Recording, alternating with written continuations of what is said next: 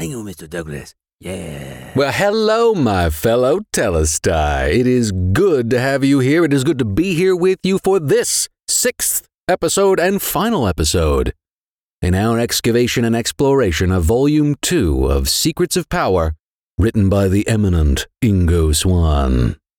Oh, I'm thrilled we've come this far, and I'll tell you, I'm excited for us to go even further, farther, stronger, longer, and becoming more empowered with every step along the way, however curvy and maze-like the way may be. Today, we'll cover chapters 27 through 34, the remaining chapters from the second volume. All right, let's get right to it. Our first excerpt is from chapter 27.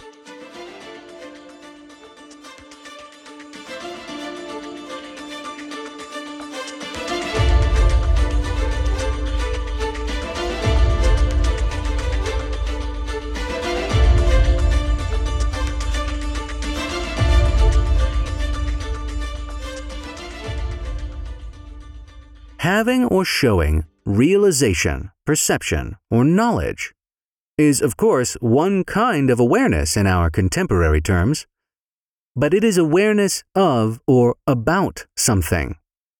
For clarity, awareness of or about something has more to do with what the something is, and in that sense it is something that determines what the awareness is and or consists of.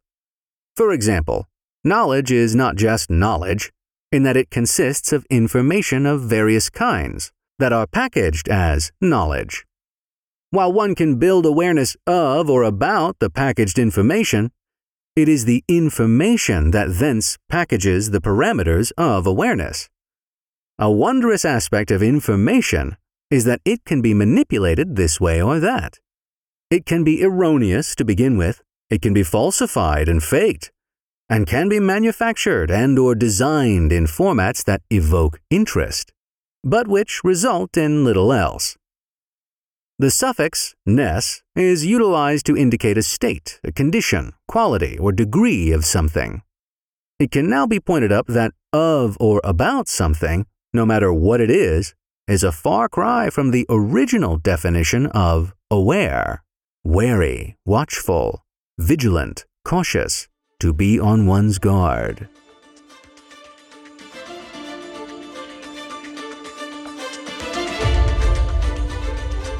Ingo Swann gets us started with an alphabet cereal bowl of words. Once consumed, comes to the point of showing us that the words aware and awareness mean two different things. That information carries within it what one can have awareness of as it pertains to the information that's being carried. Sometimes Ingo gets thickety with his explanations, not gonna lie. Here he tells us that the suffix ness is used to indicate a state, quality, condition, a degree of something. So we could probably say Ingo carries a significant quality of wordiness with him, at least at some points, and with us through these books. While it can be tough to chew on at times to metabolize and assimilate this multi-course word and meaning meal, once I came out on the other side of this, I gotta tell you, I have been forever changed by it for the better. I am that much more aware of my personal interior reality box building, the process of it, and the continuous attempts from the power structures we swim in to become awash with frames of references that do not serve me and may even do me harm. So, Ingo tells us that the ness suffix and what it brings to the table in terms of definitions being of or about something is a far cry from the original definition of aware, which is being wary, watchful, vigilant, cautious, to be on one's guard. To take this journey is to grow in your aware powers. To grow in your aware powers is to grow in empowerment. Let's keep growing. Chapter 28's excerpt is next.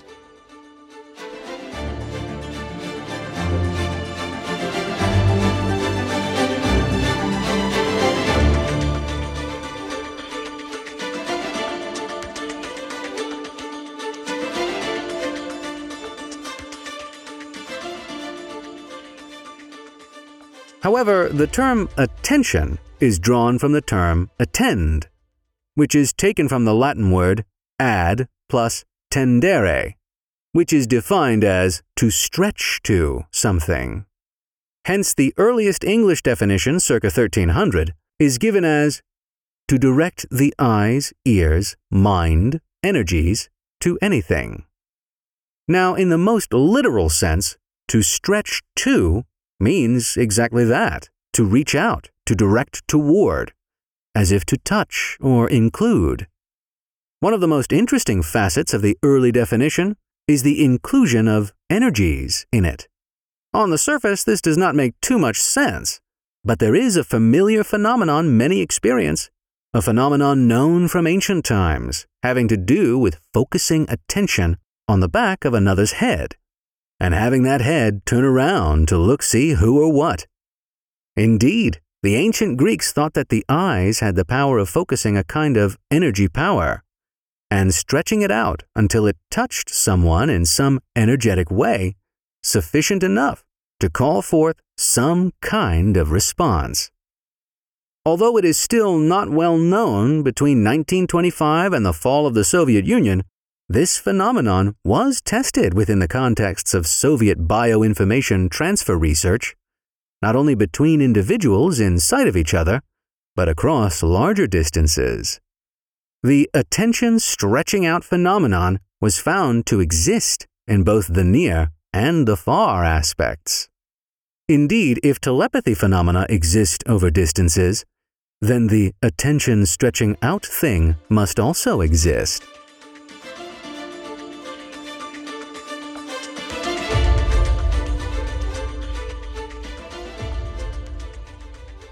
Attend, ad plus tendere, to stretch to something, to direct the eyes, ears, mind to anything, to reach out.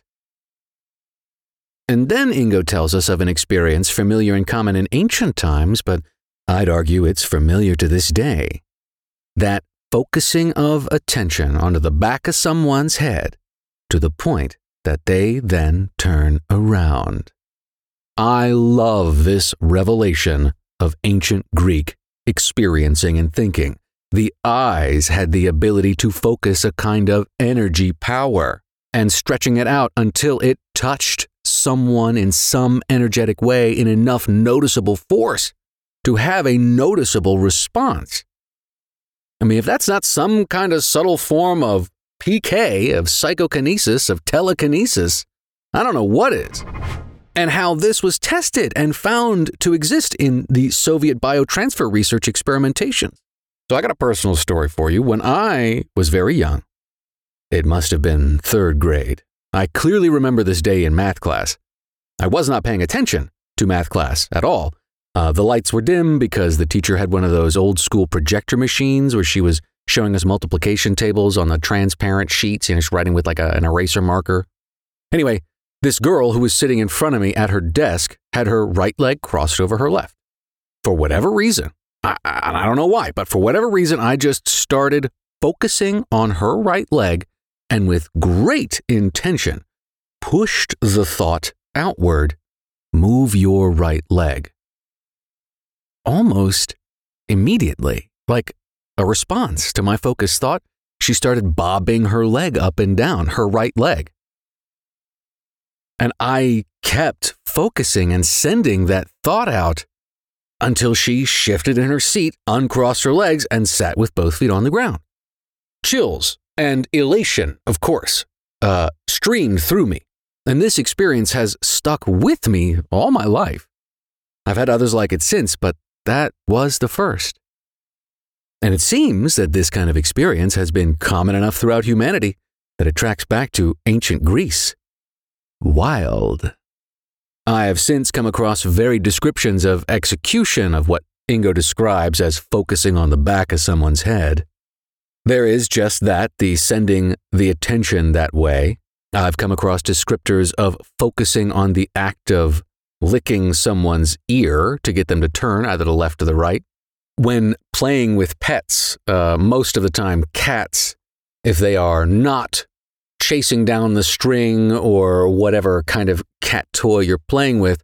And I've done this, and this works with my cat. It's wild because it works just about every time, but I focus on the tip of whatever toy that I'm playing her with moving and vibrating very slightly, but like it's trying to move and get away and kind of buzz. And my cat, every time, gets very attentive, and then will eventually, after doing the whole butt waggle thing, leap at the toy that I am actually sending that kind of focused intention towards. It's wild. Also, when driving, if you want someone to speed up in front of you, focus on the symbol of Mars and impress it as best you can into the mind and feet of the driver ahead of you. I use that one to greater or lesser degrees of success while driving in LA traffic. That one was told to me by an individual who introduced me into a very interesting experience that I had, which I suppose I'll get into at another time. All right, Chapter 29's excerpt is locked and loaded and ready to go.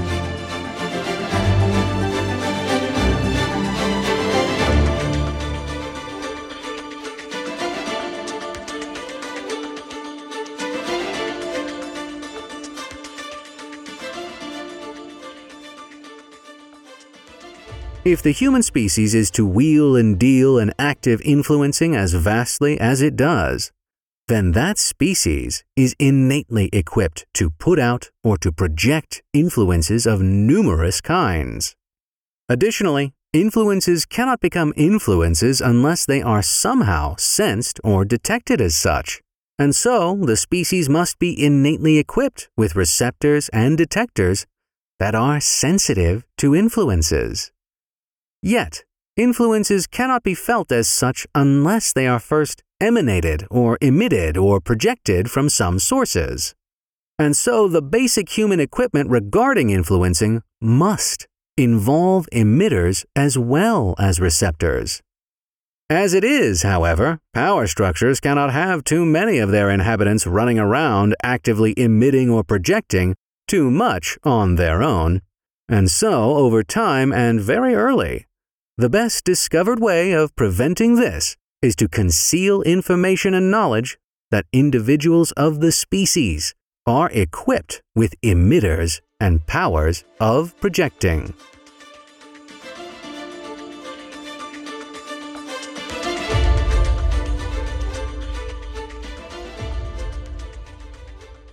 Our species comes prepackaged with powers of influence to such a fine degree that this influence must be projected or emitted in one way or another.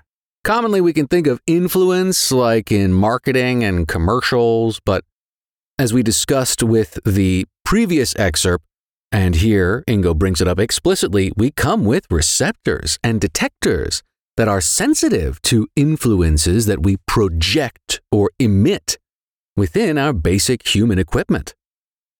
Of course, the power structures cannot keep together if everyone were to practice and strengthen their influence projector emitter powers. If everyone was just going around going, pew, pew, pew, influence. I emit my influence. No, too much influence, no. So the knowledge is squashed, shut down, and silenced. We can't have you running about projecting your influence.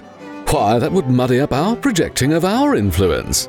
We'll just tell you it doesn't exist, and you should shut up about it and go back to your measly existence. Enjoy your Bud Light and Indiana Jones and keep quiet about you empowering your innate powers, will you? It doesn't do us, society any good. The first two excerpts from Chapter 30 is spun up and ready for liftoff.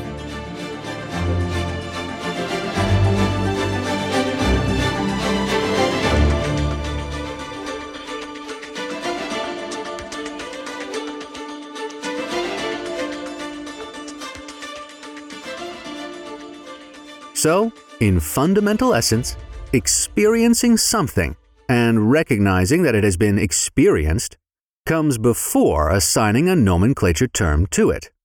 One of the points being made here is that the human species as a whole possesses innate powers, all of which exist before a language system is set up to assign terms to the powers.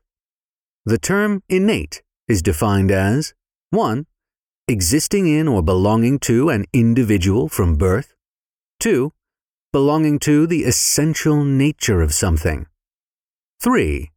Originating in or derived from the mind, or the constitution of the intellect, rather than from experience.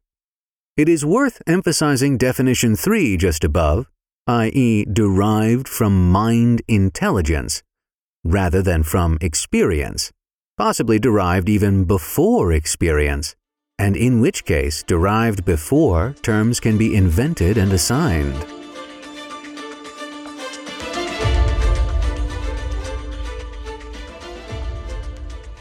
The experience and then recognition of the experience happens way before we come up with names for anything. Innate, belonging to something since birth, being a part of an essential nature of something, originating in or derived from the mind. So, our powers, which are innate, are there, essential to our nature, and according to the definition, originate before the experience of them, which makes sense as we couldn't experience something that didn't exist before the experiencing, right? Right? All that to say that these powers are baked in at the base level of what it is to be what we are. They are not supernatural. They're natural. They're innate. Onward to the second excerpt from chapter 30.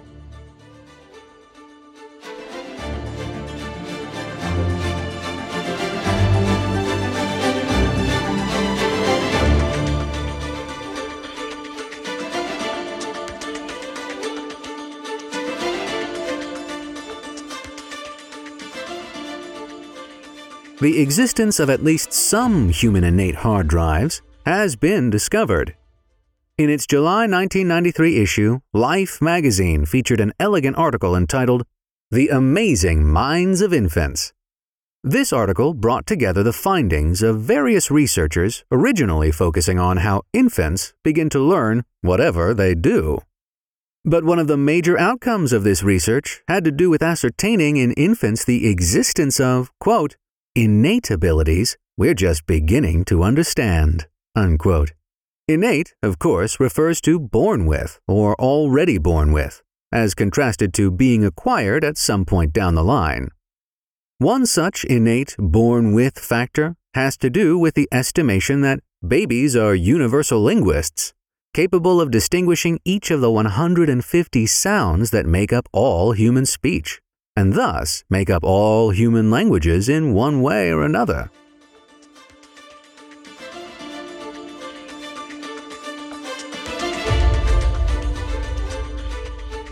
A companion excerpt to the one before and a great example of our human species' innate powers. Infants come with these innate abilities ready to go. Babies are universal linguists, distinguishing the more than 150 sounds that make up any language spoken by humans. That's a great example. Thank you, Ingo. All right, climbing out of our crib into the next excerpt from Chapter 31.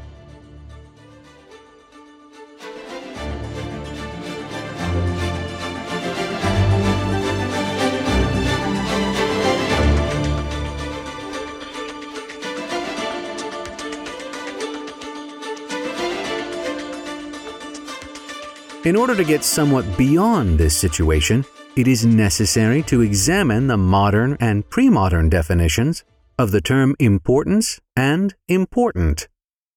Most modern dictionaries define important as marked by or possessing weight or consequence. Importance is thus defined as the quality or state of being important, with regard to consequence, weight, moment, and significance. However, the term important comes into English at some point between 1450 and 1580 and was taken from the Latin importans. The early English definition copied the Latin one of to be of consequence, weight, or force. Emphasis added here. And so it becomes visible that the element of force has been deleted from the modern definitions. This deletion erases the active component or element from the modernist definition, leaving behind only the more or less passive contexts. Consequences have their importances, of course. When and if they do come about, they are the result of something that has already happened, past-oriented, so to speak. The element of force, however, makes things happen. Or at least things are likely to happen via that element, and so the force part of importance is future-oriented. Since it is not unusual to find that the societal powerful wish to develop or enforce the important future in their own important terms, it is convenient to delete the force element from the public definitions of important and importance.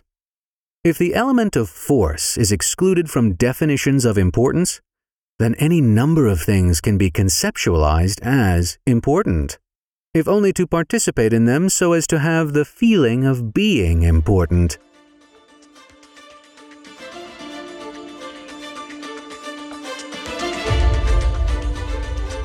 Ingo taking us to class again, showing us the difference between important and importance.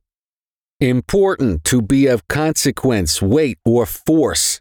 But then again, we get the force, it gets erased in modern times. It's on purpose, I bet. I think, I know. So we're left with a more passive understanding of important, i.e. something of consequence. But like Ingo says, this kicks us back into thinking something important has already happened in the past, and so looked back at and not forward toward. The element of force makes things happen, which is future-oriented. And since the powerful are concerned with enforcing their own version of what they deem important to them in the future, it's convenient to delete the force element of our understanding of important for the unwashed masses, lest we get too uppity and want to affect with force what we see as important to our own futures. That last part, too, has got a lot of revelatory weight to it. It is a good-sized turkey leg from the Renaissance fair level of protein quote. Quote, if the element of force is excluded from definitions of importance, then any number of things can be conceptualized as important, if only to participate in them so as to have the feeling of being important. Unquote. Yeah. How much is spun up for us to participate in to only have us feel as if what we are giving our attention to is important, but isn't really. The news is the first thing that comes to mind.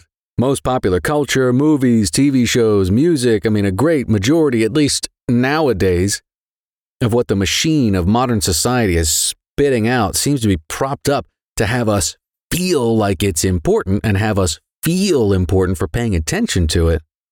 But, and as gross, depressing, salacious, sad as it is that there's cocaine found at the White House. Oh! At this point, is that important? Or is that being used to get us riled up and feel like it's important when some real shady shit might be going down in the background? Ingo gets us thinking. I'm all about it. Next excerpt is from chapter 32.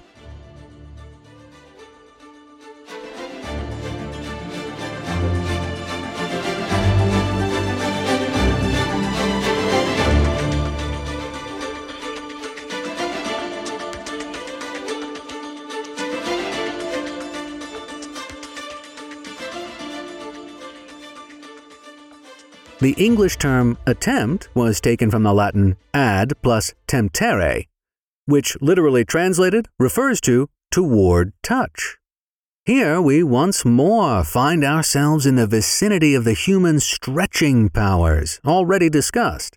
For example, our empathic, telepathic, and intuitional powers, and especially our grokking powers.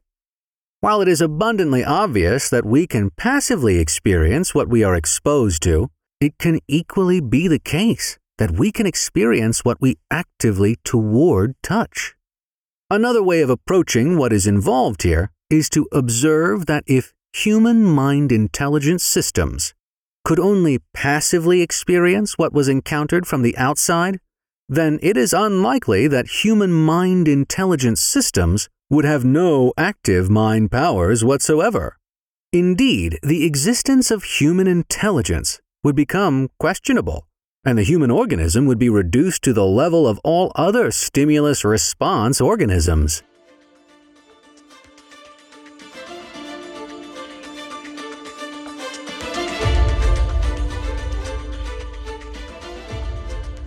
Quote unquote, if human mind intelligence systems could only passively experience what was encountered from the outside, then it is unlikely that human mind intelligence systems would have active mind powers whatsoever. Unquote. Like Ingo says, this brings us back into our mental, active, I-force affecting abilities. Attempts' etymological root definition gets boiled down to toward touch. If we couldn't actively experience what we reach out toward and actively attempt, Ingo says, humans' intelligence systems would come into question, and the human organism would be reduced to other simpler stimulus response organisms. So this actively reaching out and touching, experiencing, seems to be a good demarcation line when it comes to getting into nurturing our intelligence and thus empowering ourselves.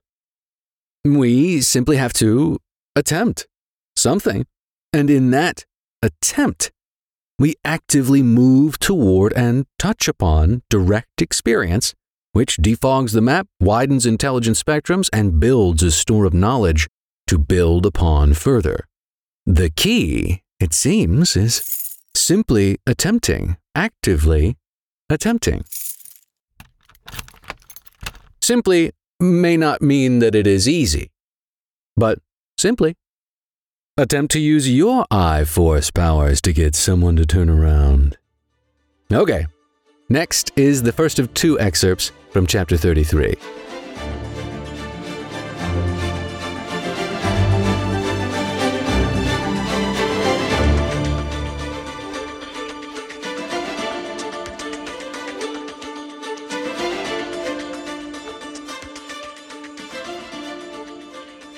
In principle, then, our powers of cognizing refer to information and knowledge not already present within one's reality box, and which, if experienced, probably will shift and enlarge the contents of reality boxes. Thus, our powers of cognizing permit us to alter our reality box adaptations upon which all our former understandings and comprehensions have been based. Now, it must be pointed out that no one has the faintest idea of how and why cognitions can occur, or for that matter, how and why realizations take place. But it is generally understood that people have them, and it is also comprehended that if the powerless are to remain as such, then they should not be encouraged to have too many realizations, and certainly as few cognitions as possible. Our powers of cognizing, our realization powers, information and knowledge not already in our reality boxes, taken in, assimilated, metabolized, digested, and put to use. How do we have them? How do we do that? Nobody knows. Yet, they seem to be a major, if not the major axis of how we build better reality boxes, as Ingo says. I may have mentioned it here before, but an interesting thought to carry along is the saying that maybe it's not so much people thinking, but maybe it's more along the lines of thoughts peopling. Not mine. I've heard that quote several times in other places. I wish I knew who to attribute it to. But where do our thoughts come from? Where do these realizations and revelations, where do they come from? Could it be that maybe there is a realm of active information and that thoughts are just looking for the right receptacles to be brought into this more tactile, experiential existence. And at the end of the excerpt here, Ingo says, if the powerless are to remain as such, then they should not be encouraged to have too many realizations, and certainly as few cognitions as possible. Eat your bag of chips, watch your shows, get emotional, get reactionary, but don't you dare think for yourself. And I love chips. I doubt any of us here are at any major risk of slipping into a singularly reactionary life, but take a walk, look around, look at social media, look at the network news. Blech. Engineered to get you to react rather than cognize and realize. We got this, though. We got this. Onward to more individual empowerment with our second excerpt from Chapter 33.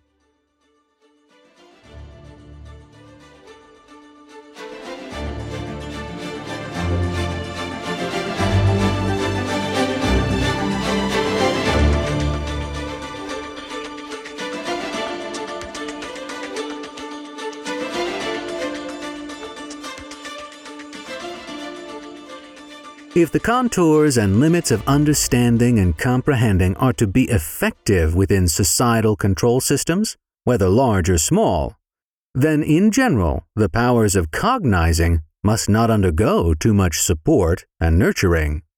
Instead, those powers must undergo this or that kind of depowerment. The basic reason for this is that the powers of cognizing refer to the acquisition of knowledge, new knowledge, which is external to what one already understands or comprehends. In English, cognition is taken from the Latin cognoscere, meaning to come to know or to become acquainted with. From this, the English definition is rendered as the act or process of knowing, including both awareness and judgment. The term awareness is not included in definitions of understanding and comprehending. Indeed, those processes can take place without the involvement of too much awareness, and just about anyone can observe various ongoing examples of this.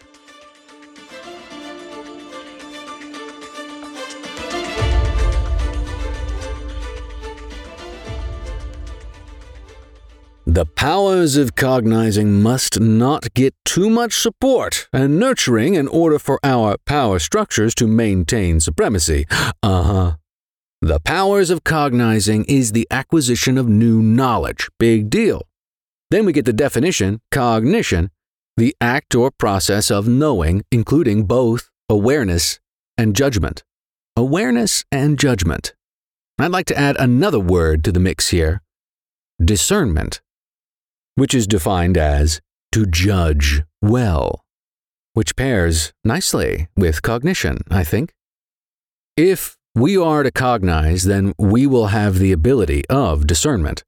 Discernment, or judging well, at this stage of the game we're in, I think is what will provide a lot of opportunity for us not to get swept up by this or that movement of seeming importance. If we can discern our situation, use discernment when presented with seemingly important information, we can judge well for ourselves what is important for us to focus on and thus cognize and realize our way all the more fully toward individual empowerment. Booyakasha. Okay, the final excerpt from the episode from the final chapter, Chapter 34, of Volume 2 of Ingo Swann, Secrets of Power. Here we go.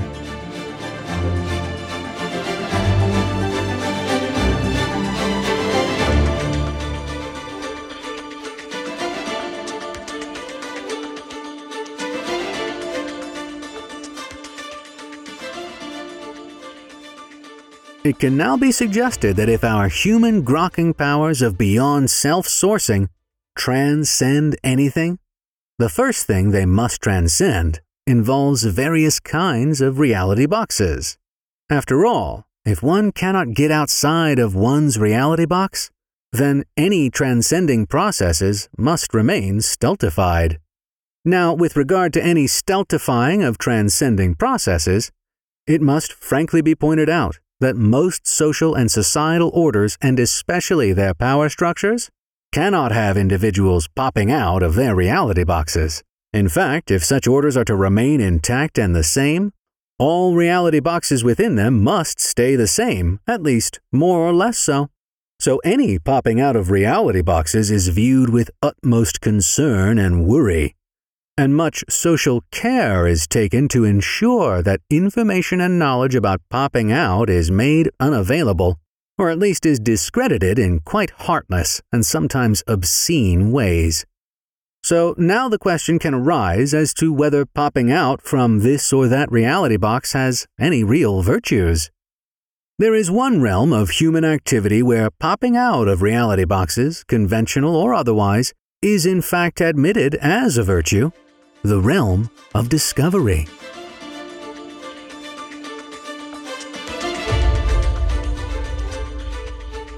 Our first move is to pop out of our current reality box structure. The mental image I get is me as a kid bursting through a well-constructed pillow fort. Ha-ha! I used to love making forts as a kid, and given the chance, I'm sure I'd love it again. But back to popping out. While society is structured with the express disincentivization of popping out, Ingo points out here at the end that there is one form in which bursting out of our pillow fort reality box structure is looked at as virtuous: discovery. I picked this as the final excerpt because, as we continue on our adventure of living, to define it as an adventure of discovery, to me, is a way to stay motivated, to stay moving and positively inclined. Discovery will always provide opportunity to cognize and realize new and empowering information. A life of discovery is a life well lived. And discovery can take place at all levels of living, from finding out what makes your morning coffee even better than before, to new techniques for supercharging orgone and chi energy, awakening your chakras and widening opportunities for intuition and telepathy, while befriending your inner sub and superconsciousnesses. What new toppings taste great on your pizza? What spaces in this world give you a pleasurable pause? All of these are empowering. All of these and more are just waiting to be discovered. It has been a joy bringing these excerpts of wisdom from Ingo here to you. This, however, was only a smattering. If you are hungry for the full meal, you can find the full audio versions of both volumes on Amazon and Audible, narrated by me. There's a link in the description, and you can find links as well at mrdouglas.com, mist3rdouglas.com. Definitely visit ingoswann.com. He's got so much more to offer us. ingoswann.com. On that note, I will be doing a dive into his book Psychic Sexuality soon. That one is awesome, and while I haven't narrated that one, I would certainly recommend getting your hands on a copy. Gems abound. If you've enjoyed the podcast, thanks for hanging out this long. Please like, subscribe, click all the things, comment, let me know if there's any book or information you'd be interested in hearing me discuss. And until next time, continue your adventure of discovery. Thanks for hanging, and as always, more power to you.